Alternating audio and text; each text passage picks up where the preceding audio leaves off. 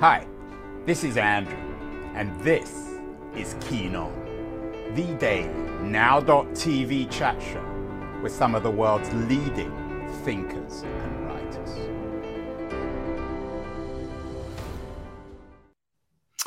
Hello, everybody. It's September the 14th, 2022.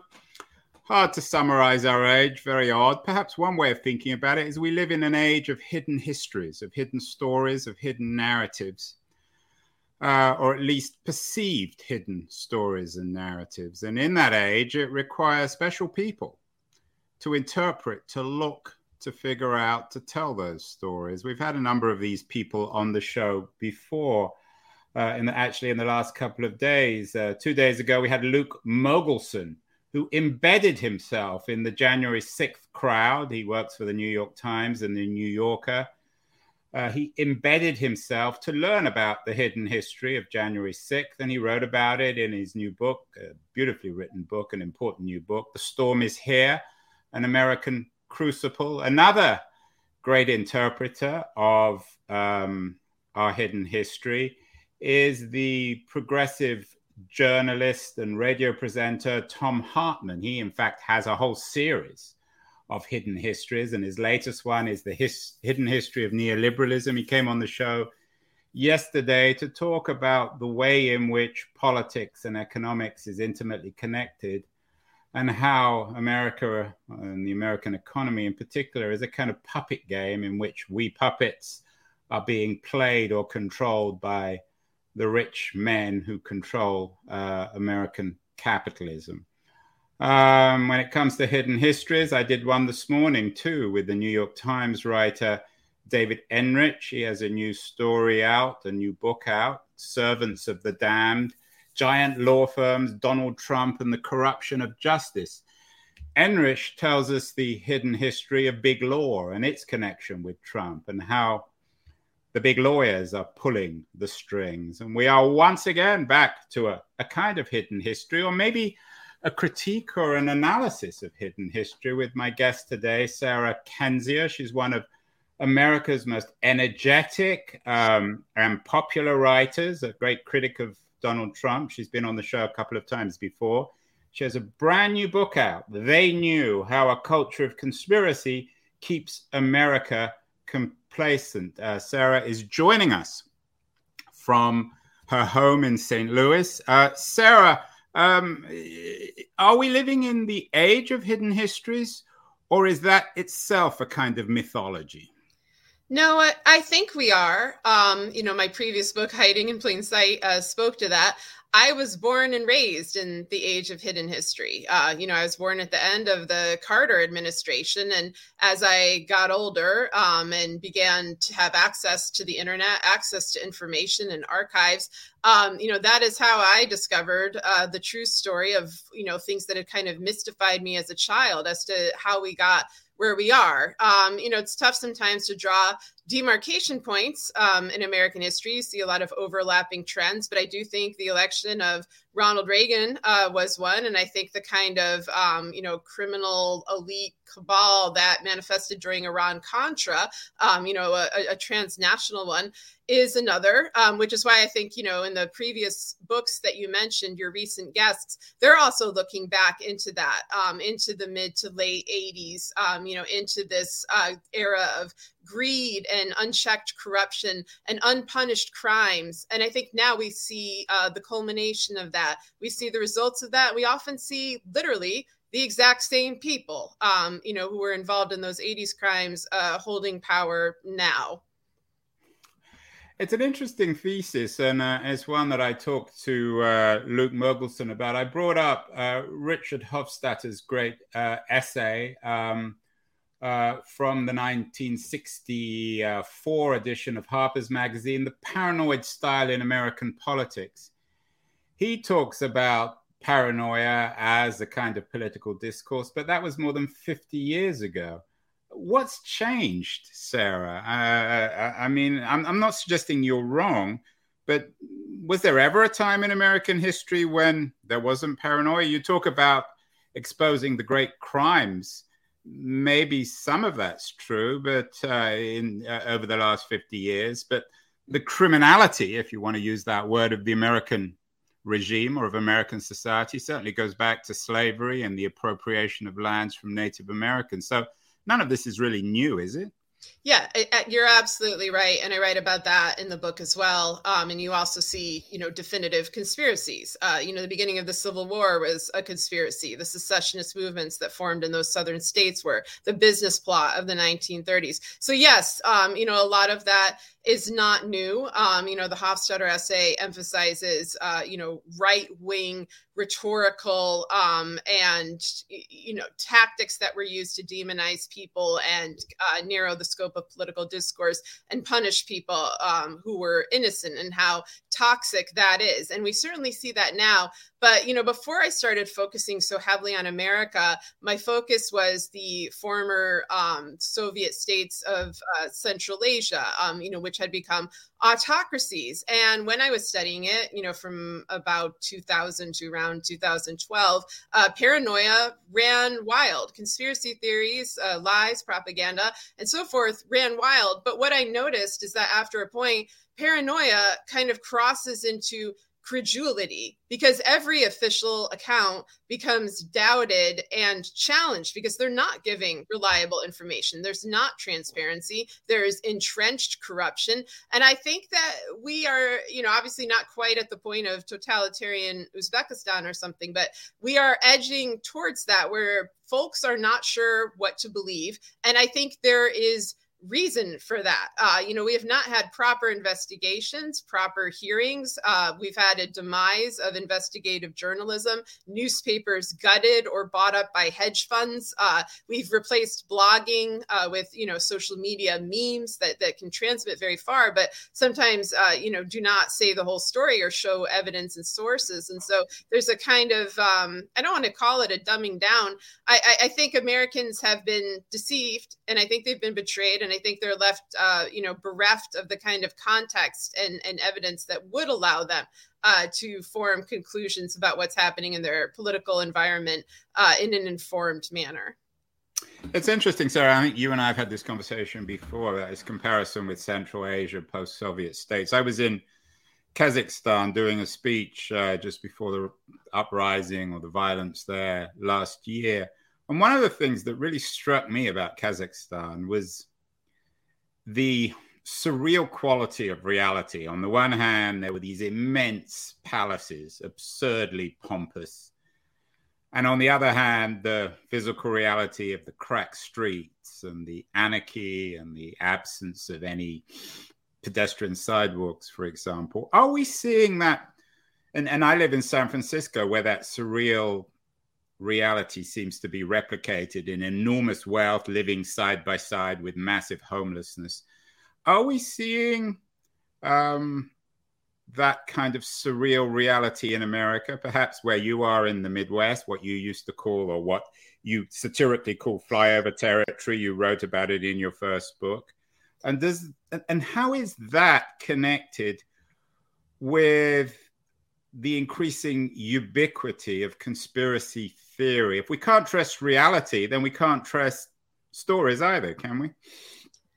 I mean, I think with stories, there's an emotional component and then there's an evidence component. And sometimes they go hand in hand and sometimes they diverge. I think the comparison, of Kazakhstan, and maybe, I don't know if you're talking about the capital city until recently called Nur Sultan after their former dictator. It was Nur Sultan. Have you been there? Yeah.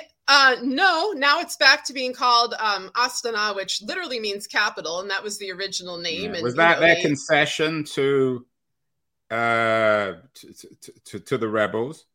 It was called Astana back in the very end of the Soviet Union, when they were trying to make sure Russia didn't take over by putting a capital in the north. And, that way if Russia invaded, they're like, hey, this is Kazakhstan. Look, it's even called capital. It was kind of a preemptive strike there. Then when their dictator, I guess you could say he stepped down, he still wielded influence. Yeah. He started naming everything after himself, as he was already doing. There were already universities and streets and so forth.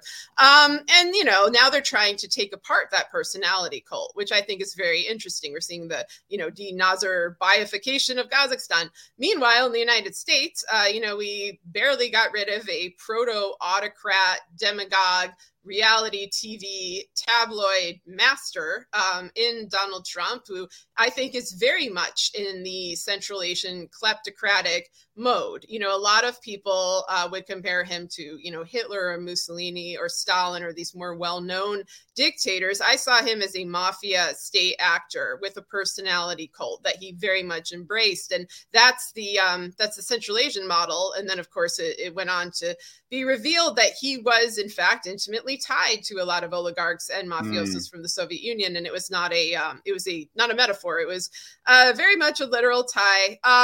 But yeah, you know, in terms of how we define reality, what I found most disorienting, I guess, since the last time I spoke to you, which was right in the beginning of the pandemic, it was in April 2020, is how much Americans are seeing each other purely through screens and how much they are basing their judgments on how other people in the country live and what the area they live in is like purely through online information. And that's why we've had these major political developments that do demarcate states in various ways, like the repeal of Roe versus Wade. You know, one day I woke up here in Missouri and my bodily autonomy was signed away by my attorney general. And, you know, that is my life now. I thought that folks would understand that that's a terrible thing to have happen and have sympathy. What I found instead is, you know, despite me living in St. Louis, a very heavily Democratic city, you know, people were saying it was our fault, even though we hadn't voted for this. And they were making gross generalizations about my state, my city, and calling for secessionist movements, whether a, quote, blue one in California, which has the largest number of Republican voters, or a, quote, red one in Texas, which has an enormous number of Democratic voters. And so I've really tried to stress there's no such thing as a red and blue state. You know, in every city, every region is far more complicated and nuanced than people give it, you know, credit for, whether it's people viewing my part of the country as flyover country or people viewing your part of the country as this place that's, you know, only run by, you know, Silicon Valley tech billionaires. You know, it's just stereotyping. But in this heated environment, which is also an environment of profound trauma, I think it's very dangerous. You know, I think that there are a lot of people that want to capitalize off of these generalizations, that want to possibly really push secessionist movements forward and mainstream them. And I think that would be an absolute violent, horrific disaster for the United States. Sarah, let's get to the heart of your book, if it has a heart, if it's... has a heart, you have a heart, but maybe it's a critique of the notion even of a heart.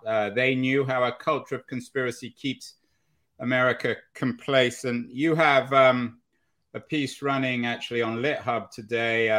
It's entitled Sarah Kendzior on Trumpland's Criminal Distortions of American Reality. Now, everyone in America knows that Donald Trump is not Sarah Kendzior's friend, but are you suggesting, Sarah, that Trump's greatest, the most damaging thing that Trump has done, and there are many, many damaging things, that he's destroyed American reality? No, I think American reality was faltering on its own. I think people underestimate the profundity of the digital age, you know, and I'm of the last generation, I think, to have grown up in the analog age. You know, I got online when I was about 15 or 16. So my earliest memories were formed in that. And the whole concept of memory, you know, and how we keep track of it and what we value and how we see different eras. You know, I remember when a memory would just be something you couldn't instantly trace back, and you couldn't instantly find the people in your life before then. And the place where you grew up was just, you know, a figment in your mind, and you couldn't just find your old house on Google Maps. Like, I think all of this, and of course, the surveillance aspect of it, has had a profound impact on Americans. We also had, you know, at the same time in the beginning of the 21st century, an era of incredible deceit from the Bush administration. You know, we had a war built on false pretenses. We had a mass trauma with 9/11, you know, that also bolstered a lot of conspiracy theories, in part because they, in my view, you know, did obfuscate, you know, points of what happened. And of course they did use it as I take all that, but, you know, Iraq and Bush was a rather sad attempt, a sad repeat of history of, first as tragedy, then as of farce, of Vietnam and of Nixon.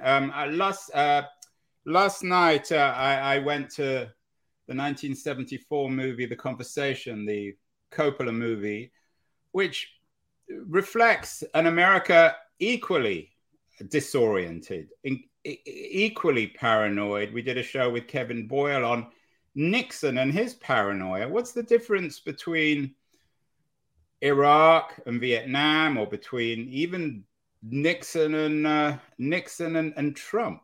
Not much. I don't think there's a big difference between the individuals who are committing the corrupt or criminal acts, or, the level of paranoia they have. Any proto-dictator gets very insular, very paranoid, very angry. I think the biggest difference between now and then are our institutions and their willingness and ability to enforce accountability. When I read about the 70s and Watergate and the Church Committee and the Pike Committee and the Pentagon Papers and the robust media landscape that existed in which all of this could be discussed, and the, relative, I don't want to say economic equality, but, they did not have the, billionaire overlords and this incredible income inequality that makes it very difficult for a lot of folks to stay in media or even run for office in politics.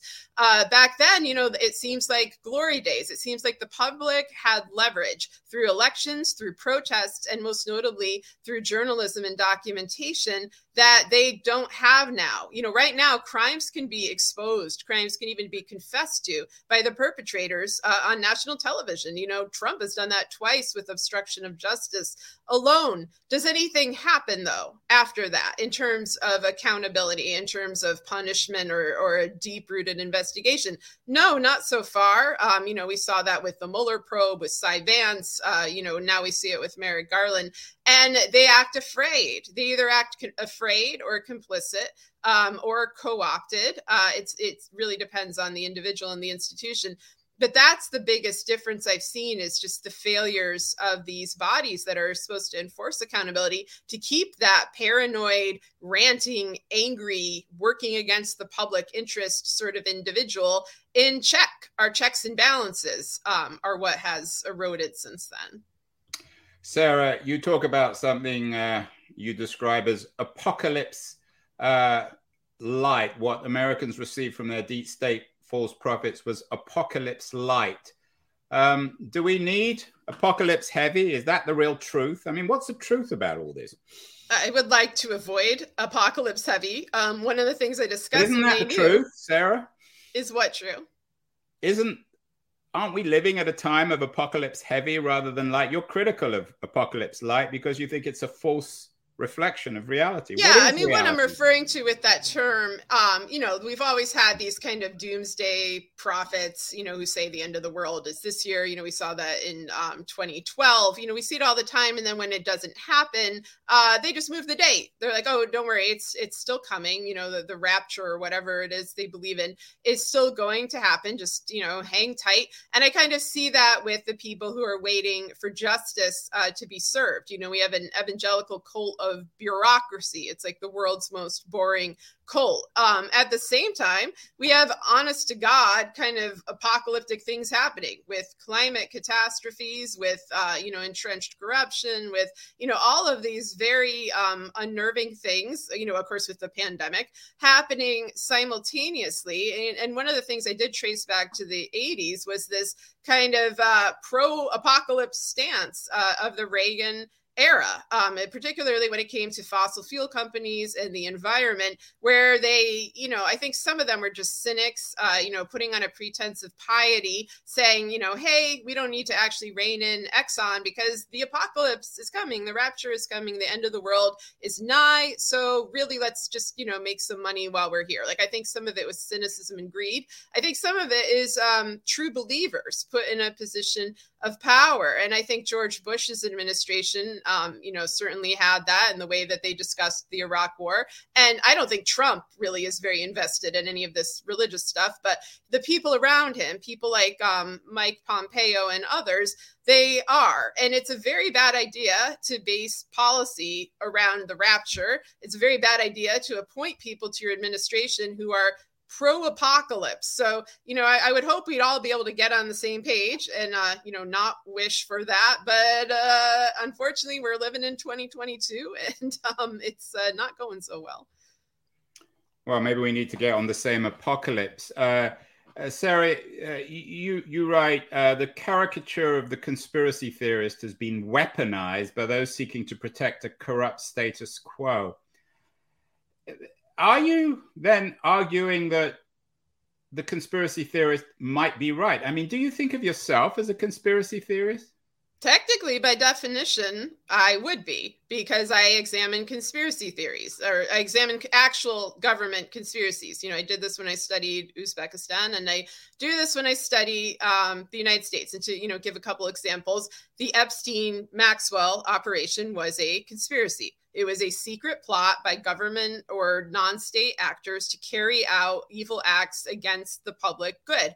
January 6th, and that. Hold on, wait, Sarah. Let's go back to Jeffrey Epstein. What are you saying? That was a government plot that Epstein was not quite. Well, it was a combination. I mean, I think government Epstein had influence over a number of government officials because he kept luring them, or they went voluntarily into the fold in terms of participating in his trafficking scheme, either as a rapist or in terms of the many lawyers who were linked to the government. Like Bill Clinton or Trump, do you think either of those were involved in this? Well, Trump was sued in court for raping a 13-year-old procured by Epstein. So yeah, he's certainly somebody who is tied into this. And Dershowitz, his lawyer, also prevented Epstein from being Prince Andrew prosecuted, and Prince Andrew, and Ken Starr, who died yesterday, was another Epstein lawyer who was heavily involved in the U.S. government. So you see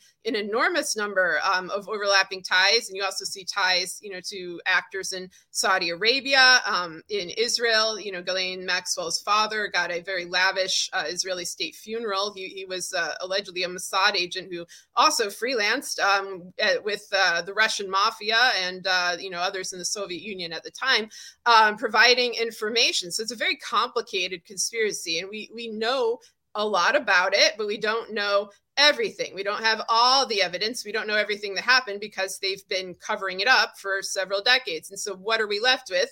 We're left with theories. That is what happens when people obfuscate and cover up an incredible act of corruption. All you can really do is theorize about it.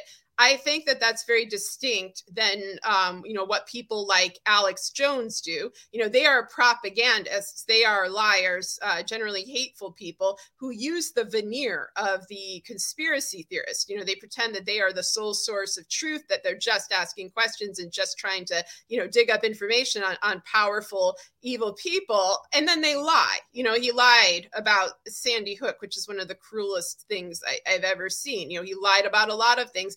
But what they usually do, what a really good propaganda weaponized conspiracy does, is it has core grains of truth. That's not true with his Sandy Hook theories. But when someone, for example, wants to ask questions about 9/11, like why wasn't it prevented? Why did our intelligence agencies fail? Who benefited from this act? Those are valid questions, but they often get lumped in with things like the planes weren't real. They were CGI creations, which in my view are not valid questions. So Sarah, what would you say to someone who would be listening or watching this and think, well, Sarah has her theory of Epstein, it can't be proved, he's dead now, who knows? What makes her different? Maybe not so much from Alex Jones, as you say, was just a straightforward criminal, is a straightforward criminal. But conspiracy theorists on the right, is it because your theories are right and theirs aren't? I mean, sometimes I have the same theories as people on the right when it comes to Epstein. I mean, with Epstein, there was such reluctance to discuss him openly that simply saying this is a child trafficker with links to some of the most powerful people in the world, that used to be considered a controversial thing to say.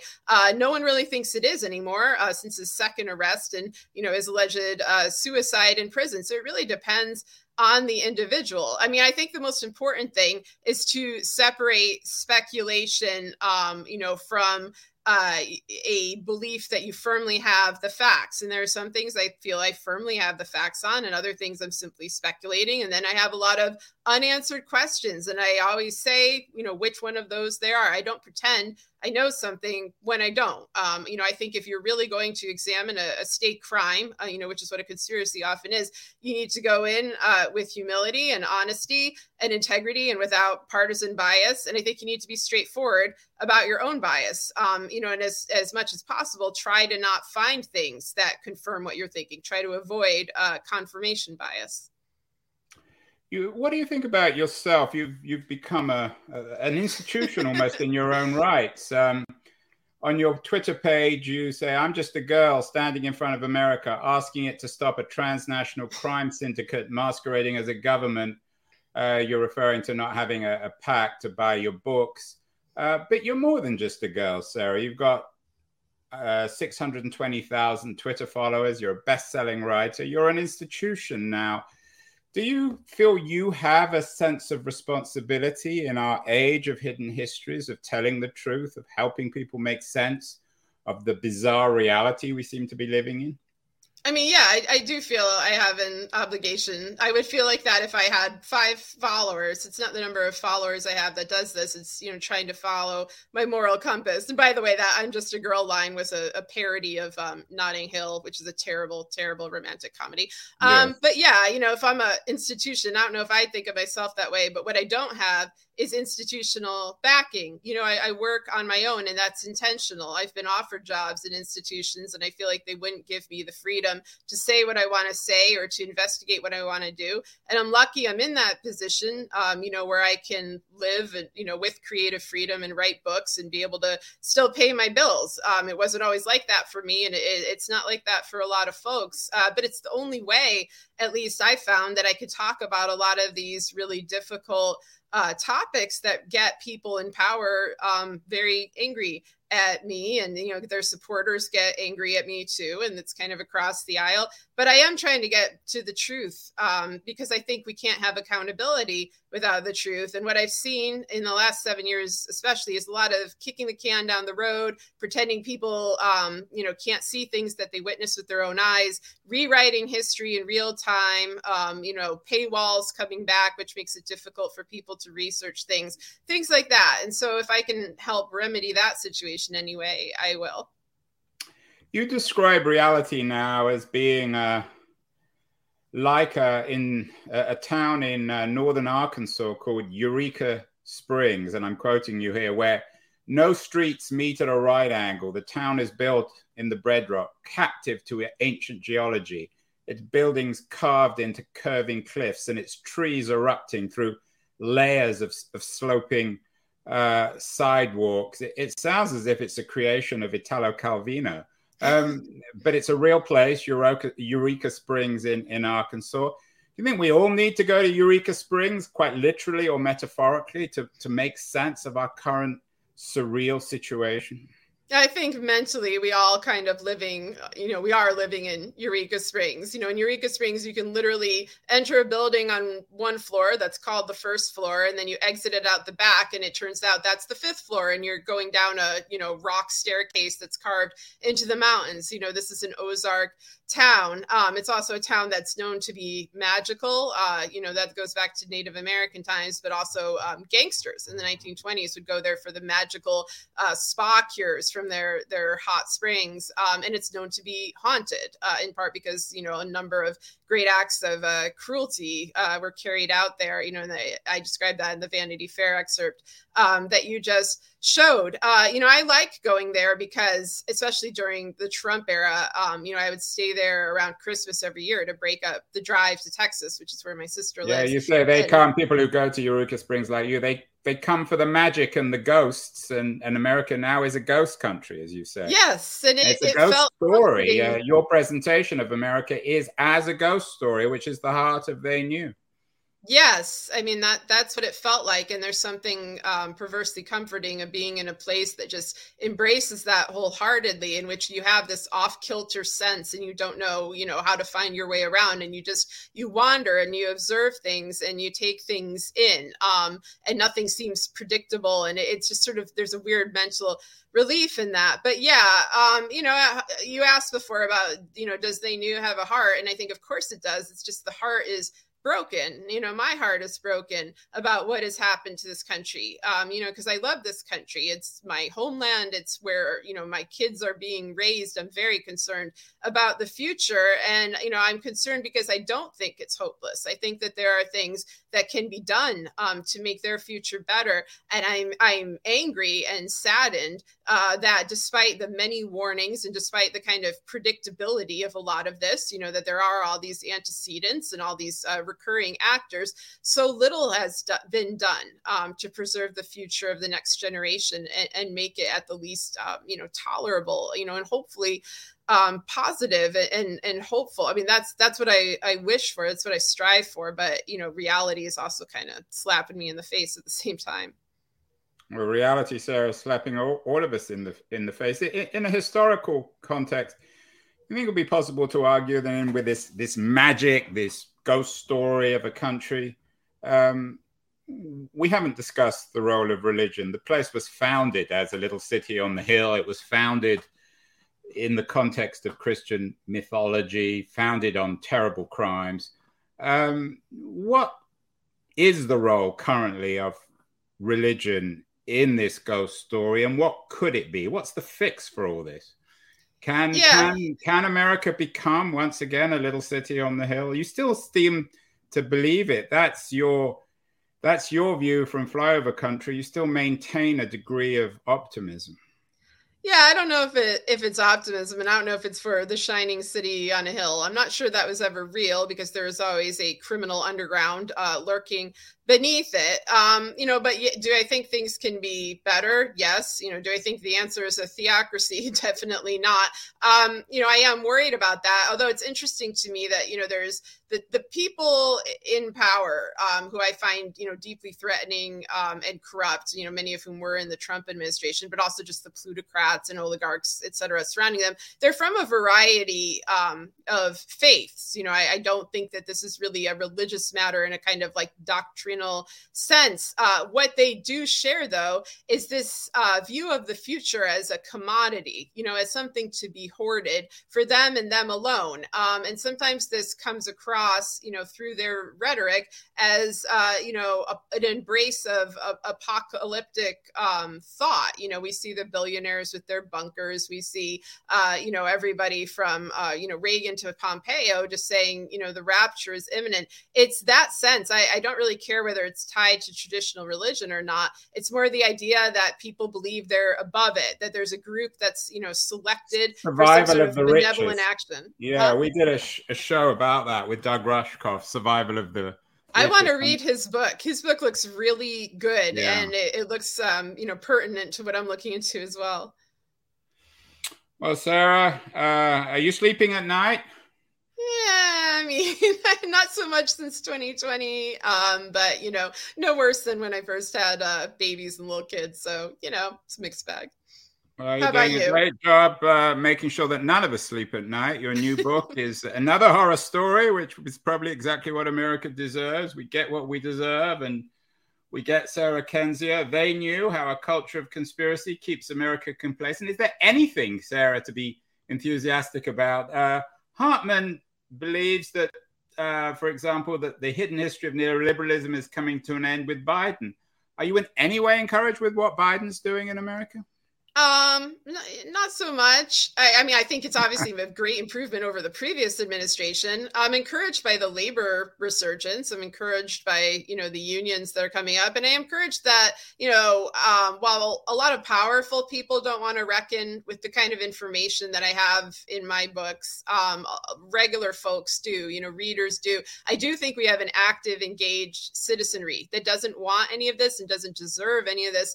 And I am hopeful about that. I don't feel like people are apathetic and checked out. I think they're sometimes really getting really horrible, unreliable information. But I do think that they're interested in keeping this country afloat. Well, there you have it, direct, live from her St. Louis living room. Sarah Kendzior, her latest book, They Knew How a Culture of Conspiracy Keeps America Complacent. Wonderful new book by one of America's, I think, most wonderful and magical writers, Sarah Kendzior. Sarah, you said you wanted to read Doug Rushkoff's new book, Survival of the Richest. It's a good book. Anything else are you reading or want to read that you would suggest to our viewers? Well, now I want to watch that. I want to read that Tom Hartman book because I've been on his show before. I assume you've been on the Hartman show. Yeah, and he's great. I didn't know, actually, he had a new book out, but I'm going to get that. I'm interested in these. He's even more prolific than you are. He has a book out every year. Yeah, well, that's, I think, why I didn't realize it was a new one, but especially the title alone is kind of hooked me in. So you did some good promo there for your other guests. It got me interested. So